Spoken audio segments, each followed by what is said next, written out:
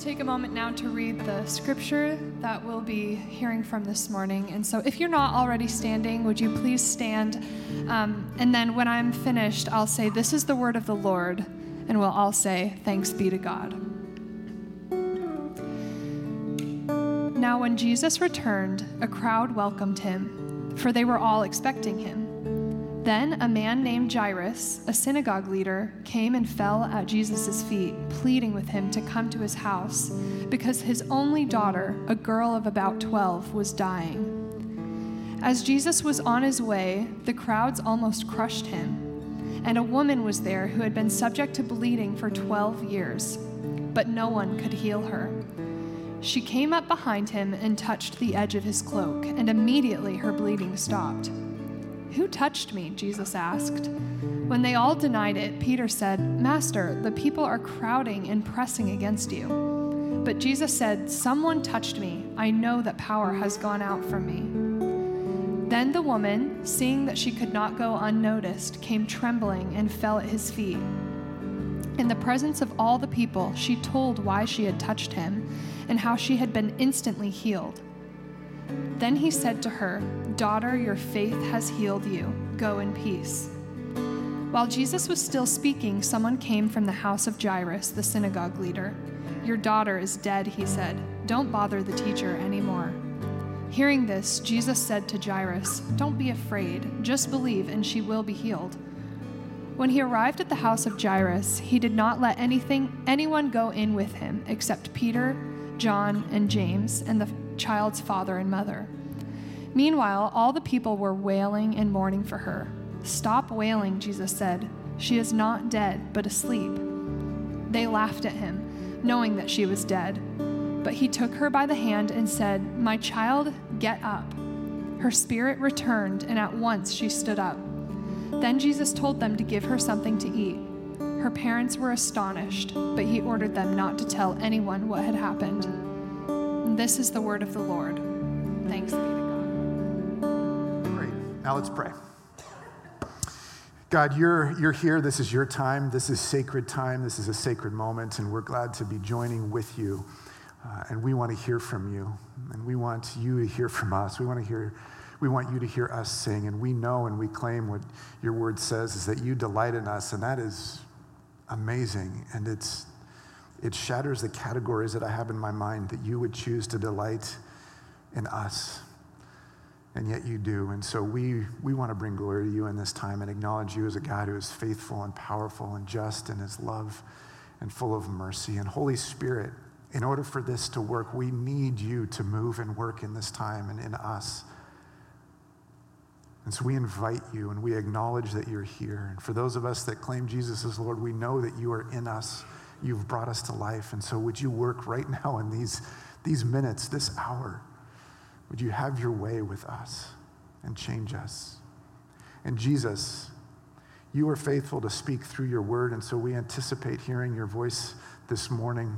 Would you help us to slow down, to listen, to be open, to be moldable? Would you be our leader, our guide, and our shepherd? And this morning we declare you as the great physician as well. It's in your name that we pray. Amen.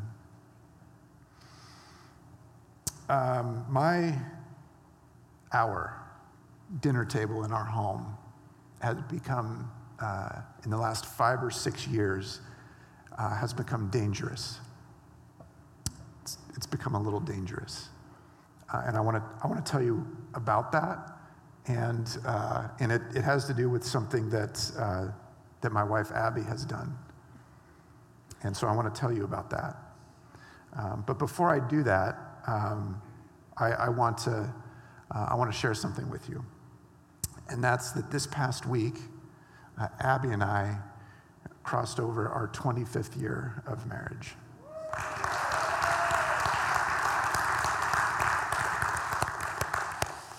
I had this all worked up. I had this plan where I was going to go, no, 25 years. You clapped for like 5, but I'm going to take that. That was pretty good. So marriage is, if you haven't been married, marriage is it's just this easy gift that once you it just start. You haven't experienced that? That's not been your... Well, that's what Abby tells me it's been like being married to me, is it's just been all smooth. No, we 25 years, I can't begin to explain all of the ways that I made that really, really challenging for my bride. And I love you, and I am honored to be married to you. And thanks for putting up with me. And I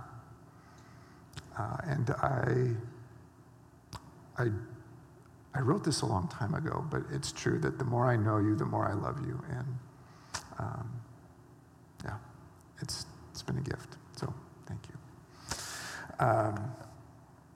And we got through. The first 25 we got through. Let's hope the next 25 are just better and easier and smoother.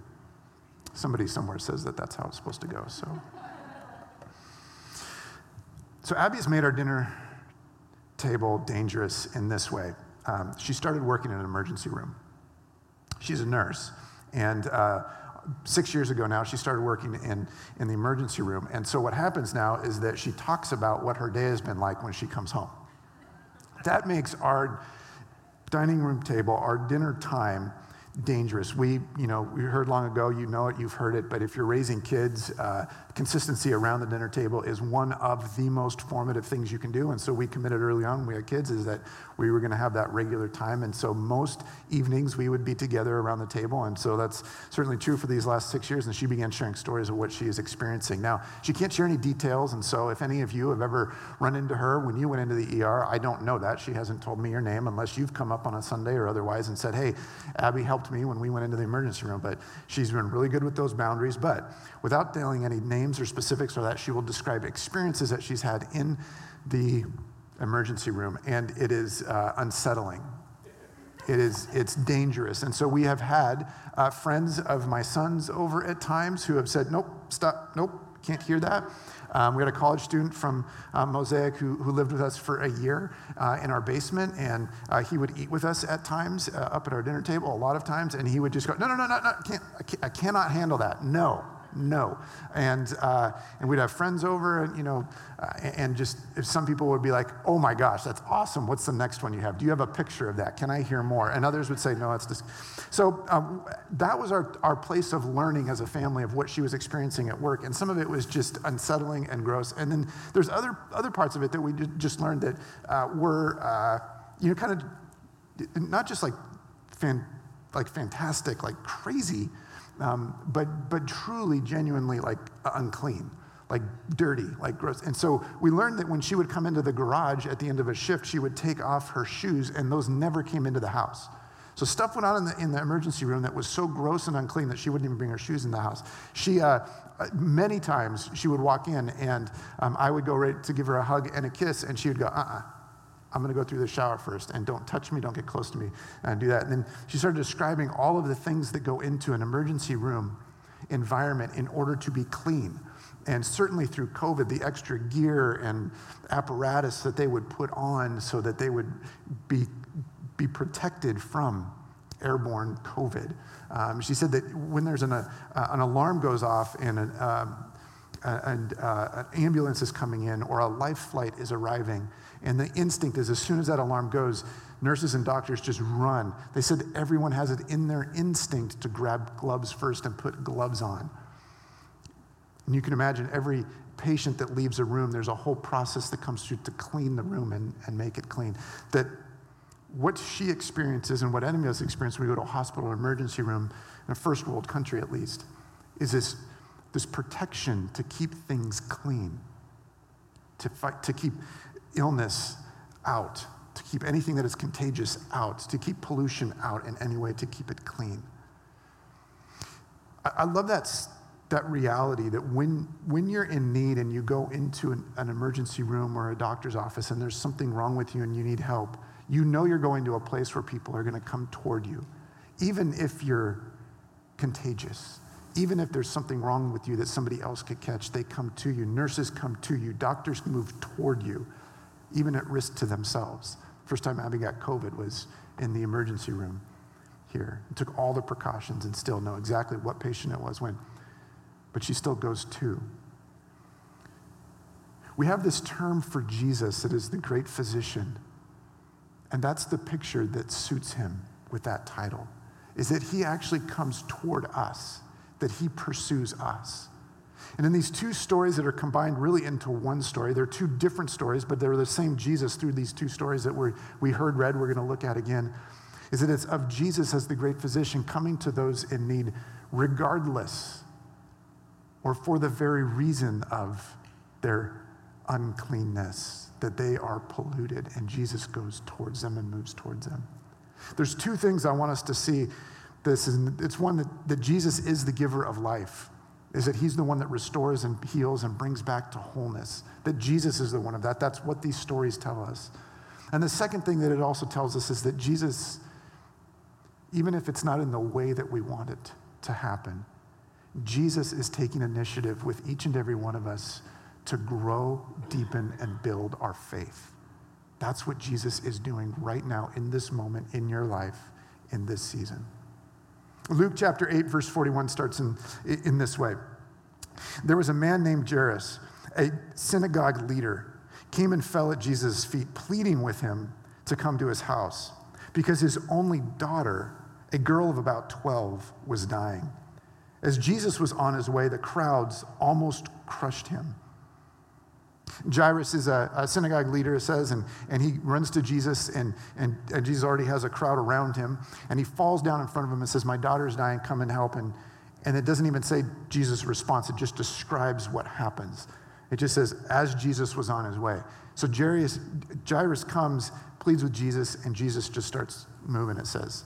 And as you can imagine, it's in Galilee in the first century, it's small villages, small roads. They didn't have to have like double or triple or quadruple lanes for two SUVs to pass. The roads were small, the walls on the edge of property barricaded in the roads. And so as this crowd that was out in a field comes into the village, it gets funneled into these little roads. And Jesus is walking with Jairus and a few of his friends probably, and the crowd is all around him crushing in, and then this happens. And a woman was there who had been subject to bleeding for 12 years, but no one could heal her. She came up behind him and touched the edge of his cloak, and immediately her bleeding stopped. "Who touched me?" Jesus asked. When they all denied it, Peter said, "Master, the people are crowding and pressing against you." But Jesus said, "Someone touched me. I know that power has gone out from me." Women in the crowd, lots of men, lots of women. This one particular woman, probably hiding a bit. She would have been considered unclean because she had this bleeding disorder, condition. Many people that knew her knew of it. She's probably hiding to some degree. She comes up and gets a hand through the crowd in these tight, small roads and grabs the end of Jesus' cloak, probably a tassel on the end, and touches it or grabs it just for a second, and then Jesus stops. She knows that something's changed in her body immediately. Jesus stops and turns around and says, "Who touched me?" And that you gotta like, I would love to see like a video of that scene. Like, what did that look like? Like, Jesus stopped and turned around. First of all, if you're Jairus, you're like, dude, don't worry about it. Like, my daughter. Jesus turns around, and people probably try to take like a step back, but maybe get like 6 inches, 12 inches away from him. He says, "Who touched me?" And they're all thinking, me. Like, all of us touched you. Like, we're all touching each other right here. And Peter gives it a second. Everybody denies, no, not me, not me, not me. And Peter, and this, it's hard to see, but it's kind of right where the comma happens. Master, comma, there had to be an eye roll there. Like, Peter had to have been like, "Master, like, no, like, everybody, come on, like, let's go." So Peter stops and makes a little bit of a scene in order to hopefully get Jesus moving again. And he says, "No, power went out from me." Which that's a whole thing to consider too. I don't know if you've ever caught that before, if you've read this story before, if you've thought about that, like, power went out from me. So, like, how does that work? Like, did she touch like the special tassel, like the power tassel? Like, does Jesus know who all is touching him? And he's like, and the winner, number 12, is this one. Like, and picked out. Like, how does that, like, power just goes out from him, right? Like, and if that was a thing, then don't you think like a whole bunch more people would be touching him and that would have, but we don't ever hear that described again. So Jesus knows who's touching him and intentionally chooses to like disperse some of his power to one particular person that he knows touched him. And yet he's playing along like, hey, who is this? And she realizes she's not getting out of this. And then this happens. Then the woman, seeing that she could not go unnoticed, came trembling and fell at Jesus' feet. In the presence of all the people, she told why she had touched him and how she had been instantly healed. Then he said to her, and get this, then he said to her, daughter, your faith has healed you. Go in peace. She comes forward, realizes she can't get out of it, falls down in front of him, and explains, it's me. She outs herself in that way. Now, she's unclean. Technically, she's made Jesus unclean by touching her. Whatever space there was in that narrow road would have just been somehow made some more space. Everybody would have backed away from her. This is who you are. This is your condition. Like, we can't be near you. We can't touch you. And instead of Jesus condemning her or punishing her in some way, rebuking her, he calls her daughter and says that she's healed, that she's no longer going to be unclean and to go in peace. While Jesus was still speaking, someone came from the house of Jairus, the synagogue leader. Your daughter is dead, he said. Don't bother the teacher anymore. Hearing this, Jesus said to Jairus, don't be afraid, just believe, and she will be healed. When he arrived at the house of Jairus, he did not let anyone go in with him except Peter, John, and James, and the child's father and mother. Meanwhile, all the people were wailing and mourning for her. Stop wailing, Jesus said. She is not dead, but asleep. They laughed at him, knowing that she was dead. But he took her by the hand and said, my child, get up. Her spirit returned, and at once she stood up. Then Jesus told them to give her something to eat. Her parents were astonished, and he ordered them not to tell anyone what had happened. Jesus goes to the house. There's the scene outside it was just customary in that culture at that time that if you had somebody who was dying, or certainly once they had passed away in the home, you would have, through kind of network of relationships and new people in the city, you would hire professional wailers to come and stand outside and cry. It was a way of honoring that person who has passed away and express grief to God and to everyone in the neighborhood and the city. And so they would wail. And so Jesus walks up and says, like, you may or may not be connected to this person relationally, and so you may or may not truly feel in a personal level like mourning, but I see that you are mourning. And he tells them to stop. You guys can stop. It's not, your services are not needed. Your emotion and empathy is not needed in this case because she's not dead. And they laugh at him, and he goes in with a small party, just his three closest, Peter, James, and John. Takes the parents in, of course, so you've got a party of 6 moving into a small bedroom where a 12-year-old girl's body remains. And he sits down and he touches her hand. And back in Numbers, we find that if you touch a corpse, that you've then become unclean.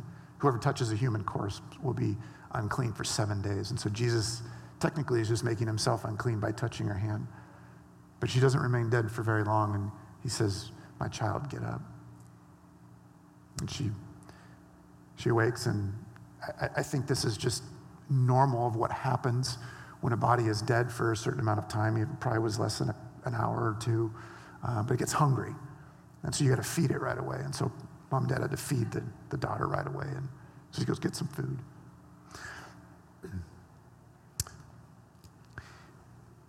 Both of these stories, and these are not this is like story number 7 and story number 8 of specific stories where Jesus performs a miracle.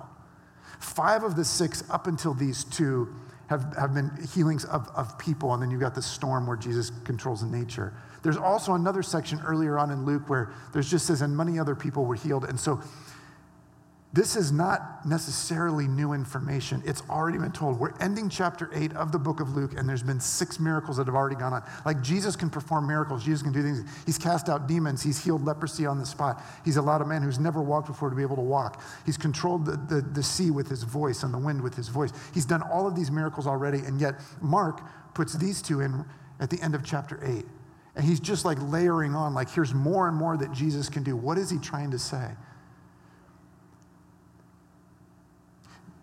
Luke is telling us, he's telling his readers when he first wrote this, and Jesus is telling us now through these words as we read scripture, that he is the giver of life. That he's the giver of life. That we look at this woman whose life has been greatly diminished, and he gives her new life. We look at a 12-year-old daughter who's passed away, and he brings her back to life, therefore giving not just her life, but her father life and her family life, again, that was taken. That Jesus comes and gives life, and he's setting himself up. He's reminding us, telling us, giving us this truth that Jesus is the giver of life. And so these 2 people were good and wise in seeking him for life. They could have gone to a lot of other places and had gone to a lot of other places. We find out that this woman had tried everybody else. Oftentimes it's included in that very verse that she went to every doctor possibly, and she didn't have any more money because she had spent all of her money trying to get healed, and everybody that knew her had tried to help her to get healed, and her money was gone, and all of their options were gone. And she comes cloaked, sneaking, trying to get some power from Jesus as her latched effort to find healing and therefore life. That she comes to Jesus, and she is isolated. She's labeled as unclean. She's told she can't go to certain places. She can't be physically touched. We don't know if she was married before, if she was married now, if she's never been married, but she's certainly not eligible at this point. No one is going to marry her. She cannot work. She can't go to the temple. She can't be over for meals with family. She's isolated, alone. Jairus it says twice. His name's mentioned twice, and at both times it says, a synagogue leader. So we have on the other end of the spectrum a leader who has influence over the synagogue and how it's planned and how it works and the schedule and the services and all this. He oversees that. He's the ruler. He's the leader of the synagogue.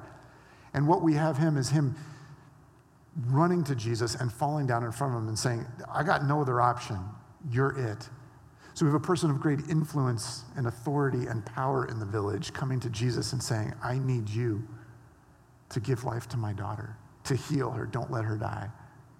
And what we have is this spectrum that is as wide as you can possibly imagine. And it's meant to include absolutely everyone. Absolutely everyone should be seeking Jesus for life. That's who's invited. There's nobody that is off the list. There's no one that is so unclean that they can't come. And so when we read this story and we see that Jesus is the giver of life, then obviously we should be seeking Jesus for life. And yet, why don't we? Why don't we seek Jesus? Is it that we think we're so far one end that we don't qualify, that we're disqualified in some way, that we've done something wrong? That we've done something wrong, we've said something wrong, we've thought something wrong, we've looked at something wrong. We've done things that we shouldn't do, and we haven't done things that we should have done. That somehow, if you knew the inner workings of my soul, and if you watched my life day in and day out, minute in, minute out, if you could see everything about who I am, you would know that I don't qualify. That the best I can do is sneak in the back row somewhere and just kind of hide and cloak myself. And maybe I can get close to Jesus, but I actually can't really know Jesus. And Jesus says, no. You're included. You're in. You fit on the spectrum of all of humanity. That's the spectrum. Everyone is in. So this woman who nobody wanted to get near and touch, he knew he was being touched by her, but what does he do? He specifically says, power went out from me. Why? Because I decided it was going to. Because I knew she was going to touch the end of my tassel. Because I knew that she was going to take the next step to seek life through me. Because everything else hadn't worked. And so she's included. So every single one of us are included. None of us are disqualified. Not only that, but Jesus turns and declares her daughter, and then declares that her faith has healed her, and then says, go in peace. And so in front of everyone, and there's a whole code. If you look back in Leviticus, it's chapter 15, you can read it this afternoon, that says, hey, if you are a woman and you continue to bleed, you continue to be unclean, and when the bleeding stops, you are now clean. But you have to go through this 7-day process of waiting, and then you can announce it, and then everybody. And the reason is because we want to protect ourselves. We want to glove up and make sure that we're entirely protected so that we're not contaminated by your pollution. We're not contaminated by your uncleanliness. We're not contaminated by your sin. And Jesus stops everybody and says, look, she just touched me, and I'm okay, and I'm going to make her okay. She doesn't make me unclean. Everybody is invited to be with me, Jesus is saying. Jairus is a person of power and influence. And yet he gets to the point of saying, I need Jesus. And we know some people who have been walking with Jesus for a very long time, and that they need Jesus. And they actually go to the work of continuing to pursue Jesus. And by God's grace, he allows their story to be broadcast. Of here's a person who's been with me for years and years and years, and I want you to see how they do it, how they engage with Jesus, how they walk. One of the great gifts that I've had in my life is the people that God has put in my life that have been that for me. That I have had this great grace, and many of you have as well, where you have people that are older than you, that have walked on ahead, that have walked with Jesus, and they've modeled for us and shown us and told us what it's like for them to seek Jesus, to continue over and over and over to seek Jesus.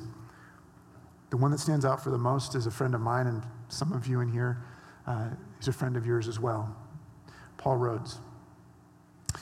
Paul Rhodes was a part of the founding of this church. I've referred to him as the person that I think has influenced who we are as a church family more than any other single person. And whether you know him or not, he passed away tomorrow, August 8th. Will be 3 years to the day that Paul passed away in an accident. And for those of us that knew him, and those of us that listened to him, heard how he loved Jesus and pursued him. And I kind of hold Paul up on a pedestal a bit, on a human level at least, and go, here is a man who, well into his 60s, was pursuing Jesus in such a way that if you asked him what it looked like in his life, that he would begin tearing up and crying. And not in like a comfortable way, like in an awkward way. Like, can you turn that off? Can we be done? Thanks, maybe an email. Like so genuine and so real that you knew that he was walking with Jesus. We need that. Jesus has this wide, all-encompassing embrace for people who feel that they're disqualified in any number of ways, and then people that we lift up as examples. And Jesus says, all of them come to me for life. I'm the life giver, but you've got to come to me and stop trying to find it on your own. That's the first thing that these two stories tell us. Different stories, the same Jesus. The second thing is that Jesus is working to build our faith all the time. He's working to build their faith. And these stories are here for us to see how that happens. I cannot imagine what I would have done. I would have embarrassed myself, I'm for sure, if I was Jairus. If I was Jairus and Jesus slowed his pace whatsoever on the road back to my house, I would have grabbed his tassel and pulled him harder to get to my kids if he had a chance of helping them. Some woman who I don't know, who caused him to turn around and slow down, would have sent me into a not good place. And Jairus sits there and has to handle his emotions and impatience as this is taking place to say, hurry up. And then the worst of the worst, so they come and say, she's dead. Jesus builds our faith, and it rarely, if ever, looks the way that we want it to go. It almost always is not synced up with our timeline. One of the great disappointments that many of us have, frustrations, points of anger, tipping points that might lead us to deconstruct our faith, is that God isn't showing up in the way that we want him to in the time that we want him to. We have a woman who's waited for 12 years, and finally she's healed. We have a father whose child passes away because Jesus didn't hot-foot it to the house to heal her before she passed away. And yet what we have is Jesus turning to the woman and saying, your faith has healed you. And then he turns to him, Jairus, and says, don't be afraid, just believe. Like, I don't know a human being whose walk with Jesus has been spurred forward by a bumper sticker. And that sounds like a bumper sticker to me. Just believe. Okay.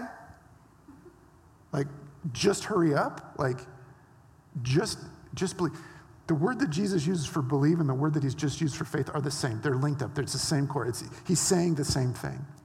And what he's saying is this: be persuaded that I am truth. That's what he's saying. Here's faith. Our faith is where we're persuaded that this is true, that we're convinced and convicted that this is true. And what Jesus is saying to her and to him, be persuaded that I'm the giver of life. And so for us, as we seek Jesus, he's in the process of building and deepening our faith so that more and more of our heart, mind, soul, and strength are all demonstrating and saying that we believe that Jesus is true and the giver of life. And it doesn't go in the way that we want it to go, in a straight line from here to there, in the speed that we want it to take. It diverges and goes in all different directions. And all the while, may we here have faith. Just believe. Because what Jesus is doing is he's deepening and strengthening and growing and building our faith while things don't go the way we want them to go.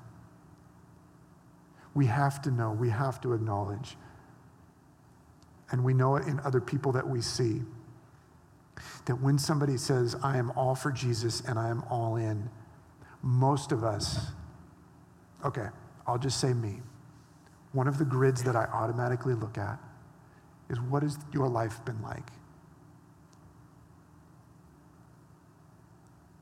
Has it been easy? Has it been smooth? I'm glad for you. It's harder for me to admire your faith. When my sisters and brothers who have had painful loss, when they've had struggle, when they've had betrayal, when they've had disappointment, when they've had struggle after struggle after struggle, and they say to me, through tears or through clear eyes, I believe in Jesus and I'm all in and I'm following him. I lean in and I say, tell me more. What has that been like? How did you do that? Because everything in this life tells me that there's more of that to come. And I want to be where you're at if I go through something like that. I want my faith to be like your faith.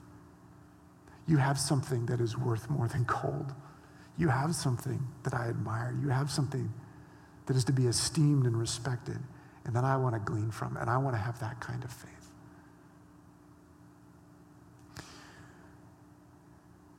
Jesus goes through the breaking every taboo, allowing himself to be touched by and then interacting with a woman who's unclean that would have polluted him, and then goes through the dramatic and unrecommended action of touching a corpse's hand, therefore making himself unclean. And he takes all of that on himself, and he says, it doesn't make me unclean. I'm able to dispel it. I'm able to destroy it. I'm able to overcome it. And whatever is going on in our lives right now, Jesus says, put that on me. Let me forgive you. And let's take the next step of building your faith. It's the reason that we do this, that we come back and we sing together and we look at scripture together and we come to these tables together, is to be reminded of, I fit in that spectrum. There's nowhere that I can go that I can get away from Jesus' invitation to come to him as the giver of life. And it's because he died on the cross, he conquered death, and he rose again. And so we're invited to be with him and to depend on him. And so we come repeatedly back to the table to say, this is where life is. It's with Jesus. And so I want to invite you to pray with me. And then as you're ready, come to one of these tables and to take the little cracker that represents Christ's body broken on the cross and his blood shed is represented by the juice. I'm going to take those. You can take it back to your seat. You can step off to the side and take it right there. You can come with others and pray together, or circle up and take it together, however you want. If you're at home, grab some elements and take it with us in your place. Jesus, we come to you and we acknowledge that you have conquered death, that you are stronger than everything around us, that you, when you were laughed by those who were mourning and wailing, who said that they knew that she was dead, that you actually knew more than them, and you know more than us. And so we surrender to you and we trust you and we're persuaded that you are true and good and the giver of life.